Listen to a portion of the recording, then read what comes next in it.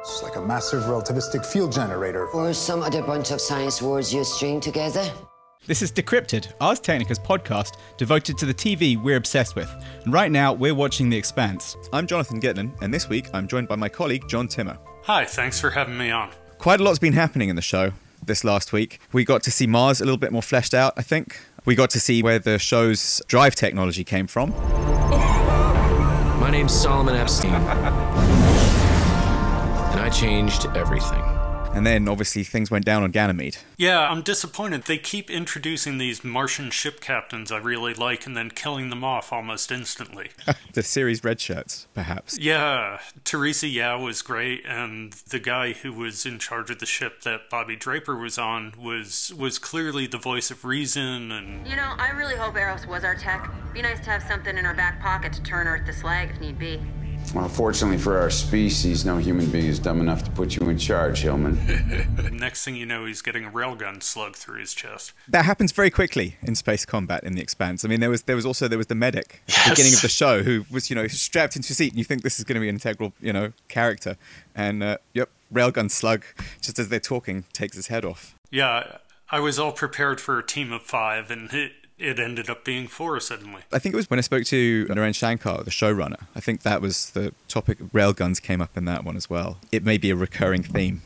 I'm still not entirely sure, actually, why the UN and Martian ships started shooting each other in Ganymede. That seemed unclear to me as well. I'm not sure what finally triggered. Obviously, there was shooting going on the surface, and they couldn't tell who was shooting who because of the blackout, but why that suddenly led to all-out firefight in space didn't seem to be well laid out to me. And now the end result is at least one of Ganymede's gigantic solar mirrors destroyed. Hopefully they have more than one, because that's where they grow all the food. But what was the thing staring down at Bobby at the end? And I'm guessing this is my intro to your thoughts on the protomolecule.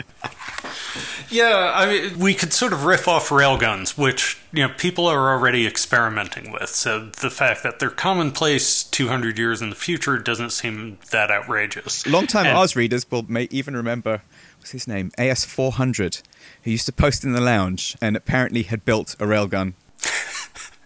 I missed that, apparently.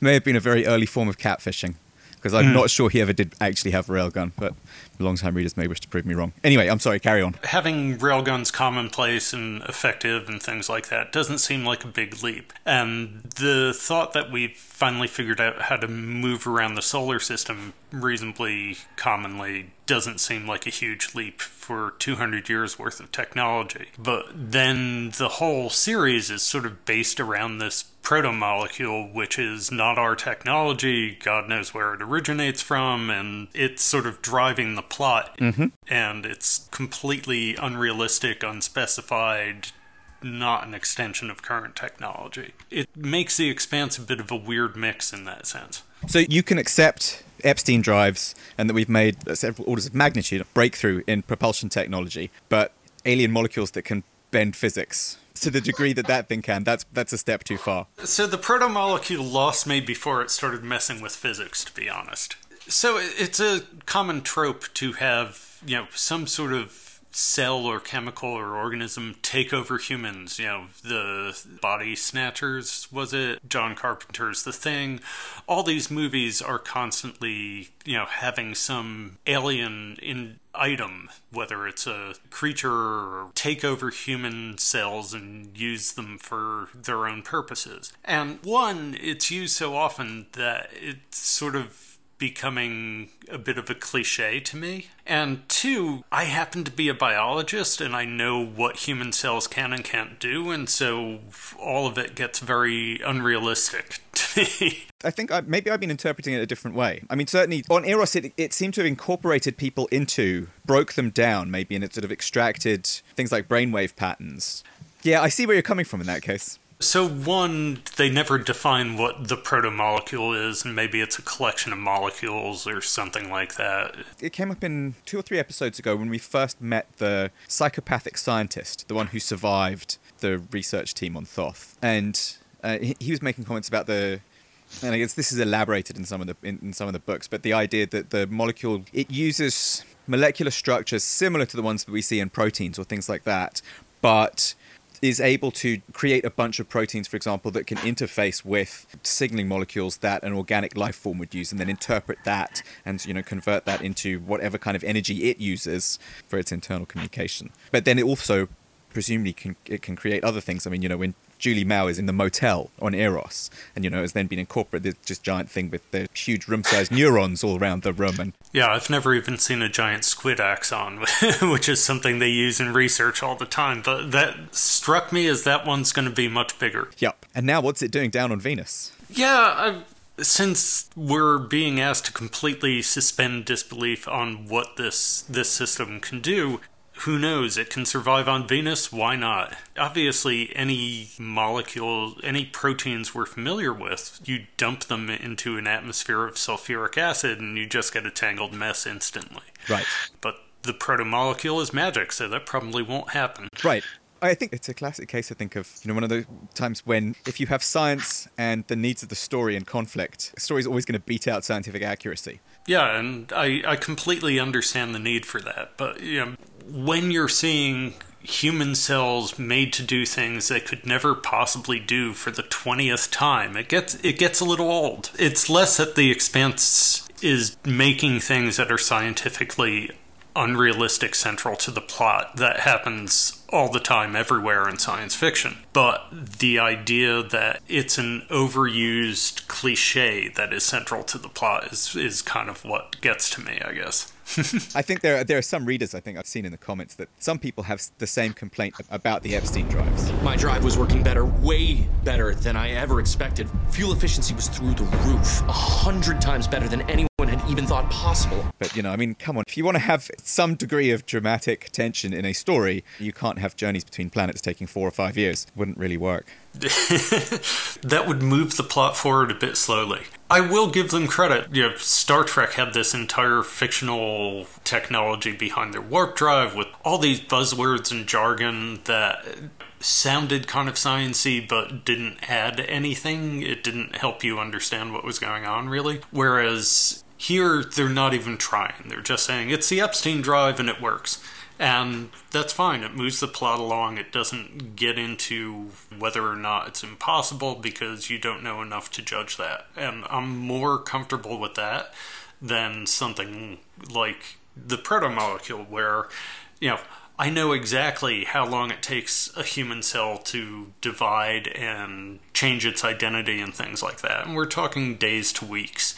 And here it's like a few hours and somebody's already growing weird crystalline stuff out of their nose. And then obviously there was whatever it was staring down at Bobby Draper at the end of the episode, which is something I've been curious about, is that how people who haven't read the books and have been watching this for a season and a half as pretty much a relatively gritty, hard sci-fi series, you know, that's about humanity's expansion into the solar system. And now aliens show up and kind of, you know, was that something people were expecting? And if there are, or is it even an alien? Maybe it's a bioengineered something or other.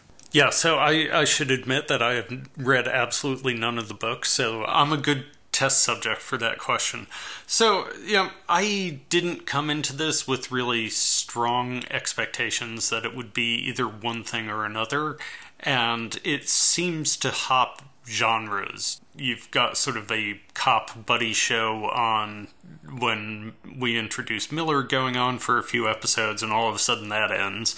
And you've got the space opera aspects and the political thriller with what's going on at the UN. And that's been getting really good now. Yes. I love Shora Aghdashlu's character. We both know how the world works. When the stakes are this high, many things are possible. And please let them know that, if they can't, I will rain hellfire down on them all. And I think she does a brilliant job with it, and I can't wait to see more of her. Yes. I really liked early on in the episode when she was discussing how the UN has, 16 binders of plans for war with Mars. And there's, the plans for extraterrestrial contact are 3 pages, and the first step 1 is find God. Shows, I guess, how unprepared they are for what's coming. I don't think that's unrealistic, because it's not something you'd take terribly seriously, But not just that. I mean, how do you plan for somebody showing up with no sense of their technology, politics, things like that. Mars, they know exactly what Mars is trying to accomplish, what technology they're playing around with, things like that. Whereas an alien shows up, how do you game for, who knows, anything from the proto-molecule to they're using railguns too. Did you see Arrival? Yes, I did. That's, I guess, one take on what you do. But that, of course, that's where the aliens are friendly. Yes. As you say, what happens if they arrive with railguns? Or better tech, even. I thought Arrival was very well done. It's clear that there weren't strong protocols in place there, and everybody was sort of making it up as they went along, and because the Earth is so fractured politically, there were however many ships there were that many different approaches to making contact. Is it something that NASA's planetary protection officers think about that? If they do, I've never heard them speak of it. It's more about just not contaminating things. Yeah, just to clarify, the planetary... For listeners who don't know this, the planetary protection officers have two roles. One, they are protecting other worlds from our own bacteria. So how do you keep from contaminating other worlds like Europa or Mars with life on Earth so that if there is life there, we don't kill it off with something more efficient? And two, if there is life there, how do we keep it from coming back to Earth and contaminating us? So they have a twofold role, but as far as I can tell, all their considerations are for life in the solar system, which we expect would not be incredibly complex and certainly not intelligent, or we'd probably have heard something from them by now. I don't know if you saw, Eric Berger had a LinkedIn article earlier about Europa, where apparently there's an idea that the ionizing radiation from Jupiter has broken down some of the water in Europa so that there's actually, to oxygenate it. So, split the water. And it may have oxygenated inland oceans to the point where they could have life. Cool, if it's true. Oxygen isn't a requirement for life. Yes, the atoms as part of other chemical compounds are, but you don't need free oxygen like we have in the atmosphere here to get life. There's lots of places on Earth where oxygen is toxic to the things that live there. This is indeed true. Even if that weren't the case, it wouldn't rule out life in Europa operating under principles like we have in some environments on Earth. But even anaerobic bacteria inside us. Yes. Certainly all the organisms that grow large and complex like us require oxygen because it makes for a really efficient metabolism. So if there is, significant oxygen floating around in Europa's ocean, then it opens up sort of a wider range of possibilities for how complex the life there can get. Giant space crabs? Yes, Yeti crabs on Europa. You could have an ocean full of intelligent cephalopods. That'd be neat. I suppose it's possible. I mean, what it comes back to is that you still need some sort of chemical energy source at the base of the food chain, and we on Earth benefit from the fact that, most of the energy's coming from a combination. The majority is coming from the sun. If there's enough radiation coming off Jupiter that you could get, radiotrophic bacteria or life. That, of course, then you have the problem that assuming they use DNA, you'd be getting the DNA be torn apart. Yeah, I mean, there's all sorts of problems. And certainly plate tectonics drives some, complete ecosystems without input from the sun, but it doesn't seem like the tidal flexing of Europa is going to have the same sort of power output as plate tectonics does. So I suspect anything we have on Europa is going to be relatively energy starved, and whether you could actually get to the sorts of complex creatures we have on Earth, I'm not certain. With that in mind, do you think the way the show is depicting how humanity would live in the solar system is realistic?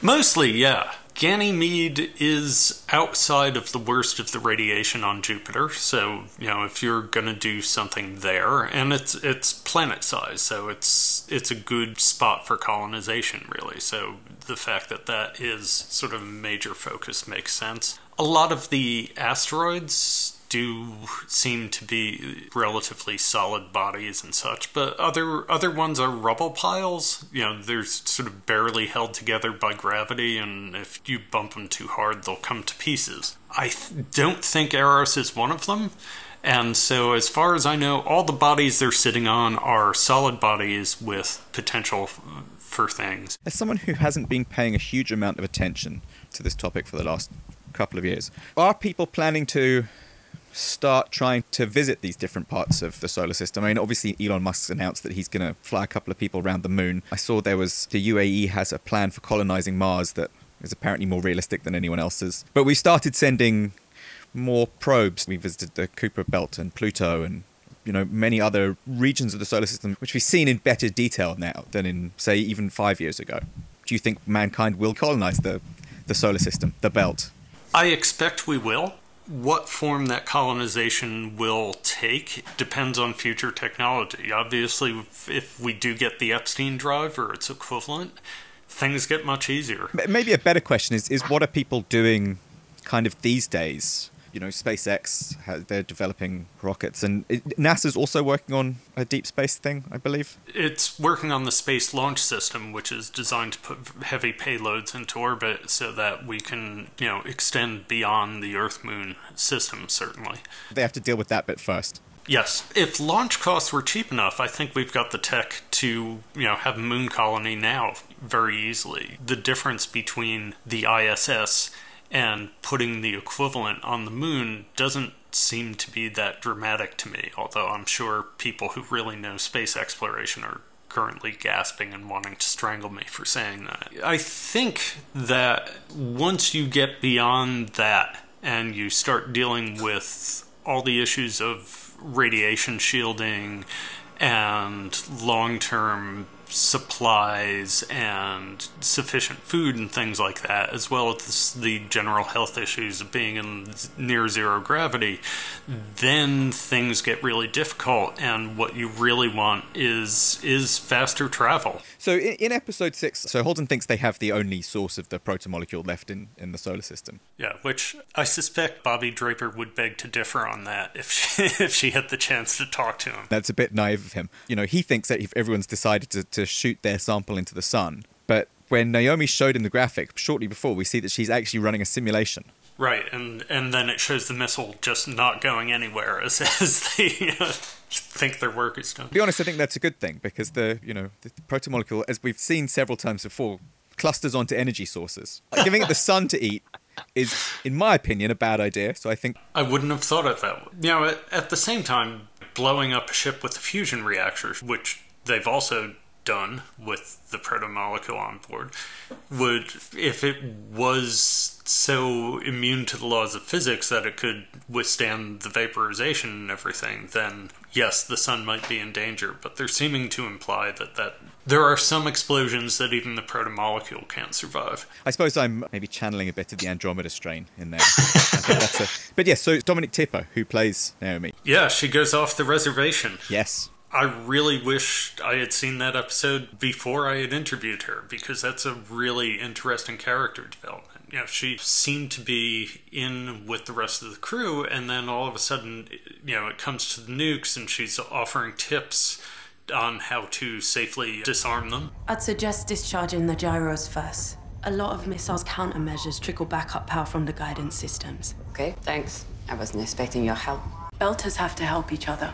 She's sort of returning to her OPA roots there, and maybe her decision to keep the protomolecule around is because she wants to give it over to the OPA. It's not clear. Or, she has something else in mind that we don't know about yet. But I think it's a really important moment in character development. I had the chance to sit down with 3 of the actors from The Expanse, one of them being Dominique Tipper, who is absolutely lovely, and here's a chance to find out what she thinks about her character and the show in general. Hi, this is John Timmer. I'm here at 30 Rock with Dominique Tipper, who plays engineer Naomi Nagata on The Expanse. Hello. Thanks for joining us. Thank you for having me. So were you much of a science fiction fan before you started on this? I can't say I wasn't, because I've definitely watched science fiction. It's been a part of my life, but I can't say I was like a heavy fan. But the thing is, I've been, since I started acting, which was only 6 or 7 years ago, I've been heavily cast in sci-fi, predominantly sci-fi. And it's kind of opened up this world to me a lot more than my knowledge of it before. So, yeah, I would say I'm probably more of a fan now.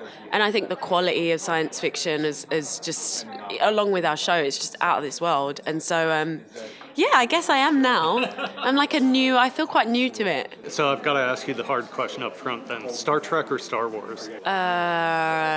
Star Wars. Okay, fair enough. This runs counter to your last answer, but what's it like to be Scotty? Yeah, because I guess that's who I actually am, aren't I? I love playing Naomi Nagata. I love that she is the smartest person on the ship, and she's always got the best ideas, and she's a woman, and it's kind of incredible. I didn't even know this kind of thing existed. I didn't know this role was out there for me. And it's just been incredible. Yeah, that's how it feels to play her. I feel blessed to be able to portray that kind of woman. The Expanse clearly has its own sort of fictional technology that you're in charge of. Yes. How much do you feel you have to understand what is supposed to be happening in order to play that role? I mean, I do need to know, understand it, and luckily we have such a great team of writers, and our showrunner's got like a PhD in physics, all this fancy stuff that I know nothing about. But yes, I always find out what I'm talking about because I don't see how I can make it real if I don't. And I researched,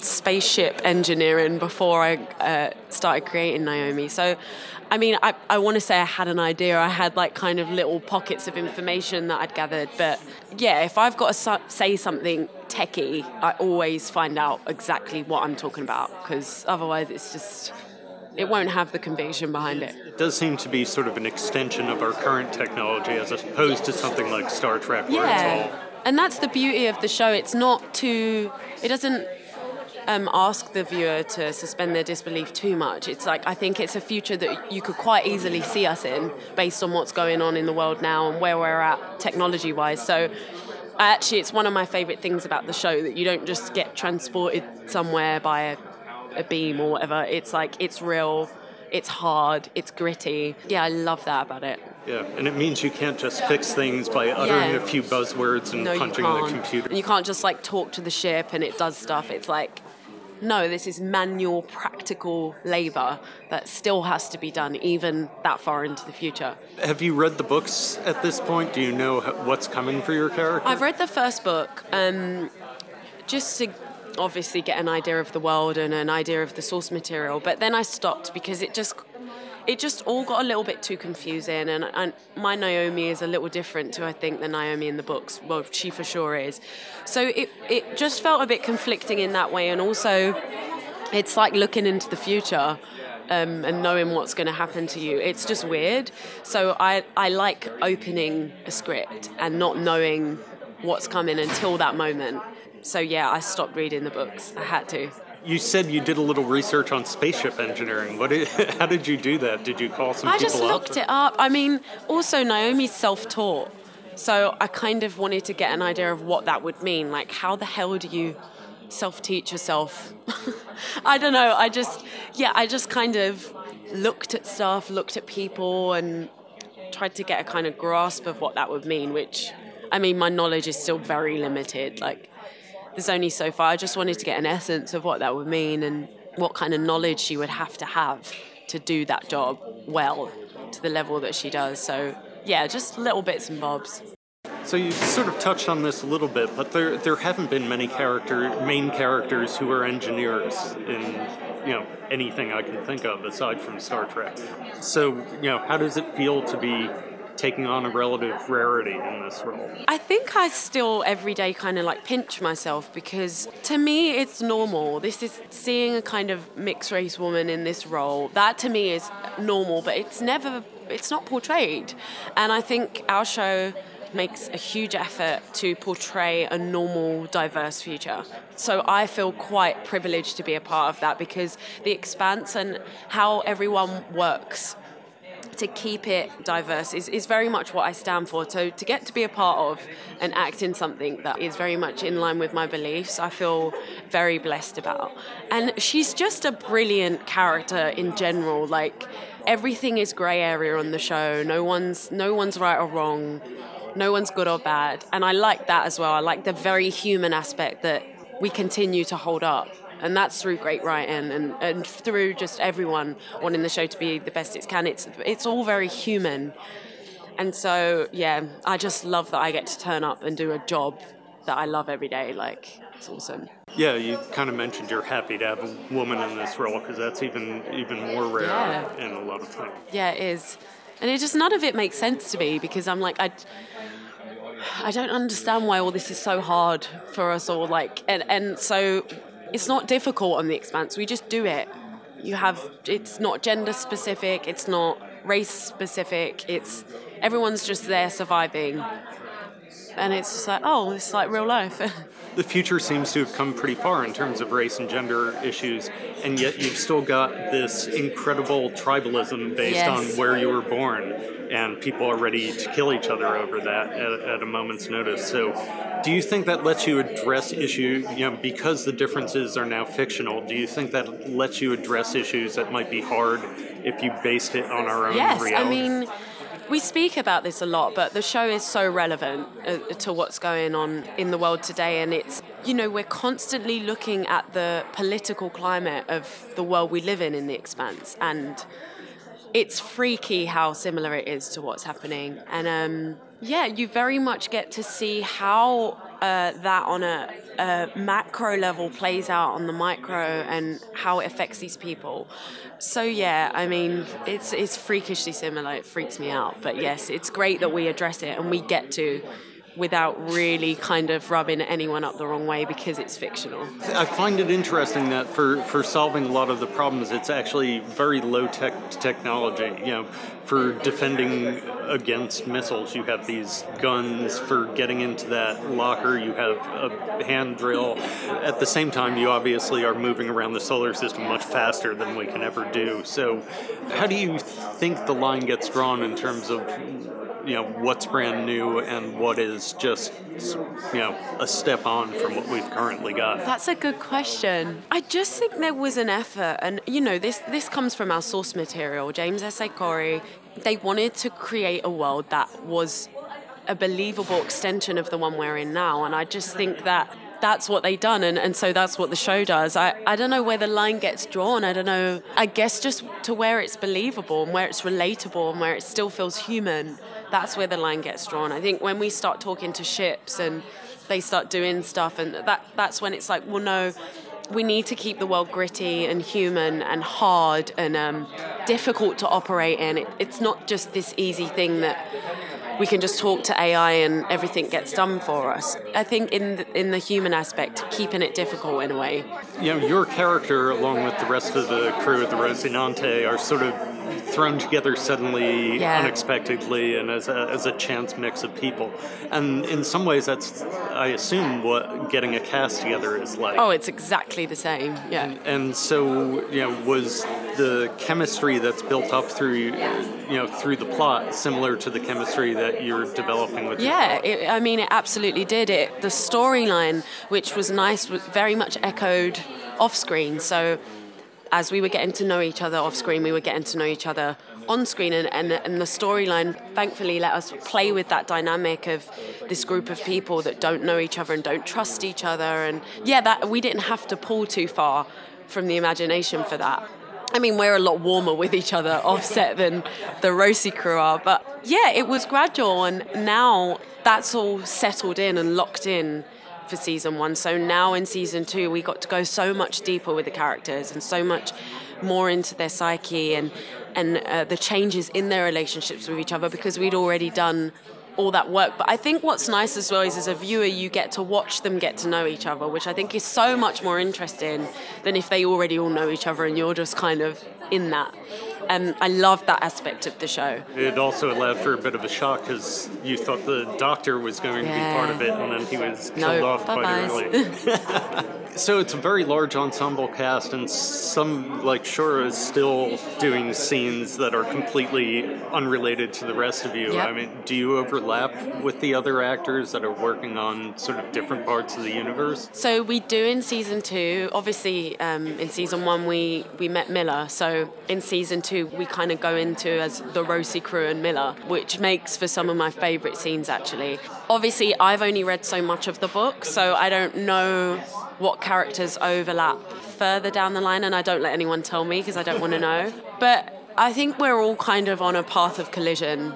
I think that's the nature of the show in many ways.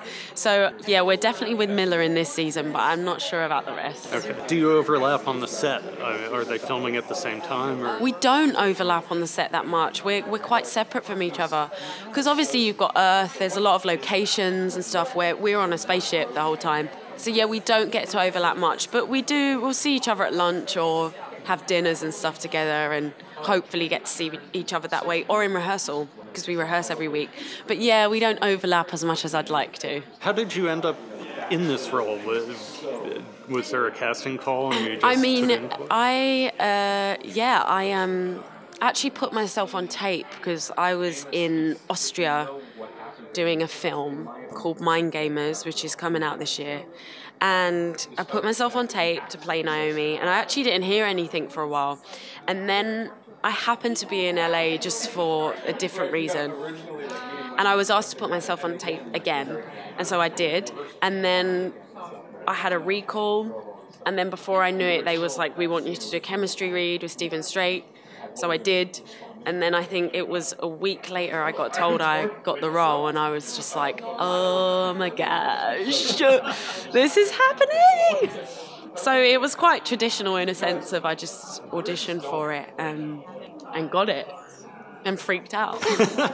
Had you done much green screen before this? I'd done a little bit on Mind Gamers, but to be fair, we have bits and pieces of green screen, but there's a lot of big physical sets, like especially like the Rocinante, that is a fully functional working 3-tier set. So yeah, I don't have to use my imagination that much. A lot of the kind of proto-molecule stuff is obviously CGI, but our sets are amazing and very much immerse us into the world instantly from the moment we walk in on it, which is nice. Last thing is there anything I haven't asked about that you want to tell us? No, just watch the show.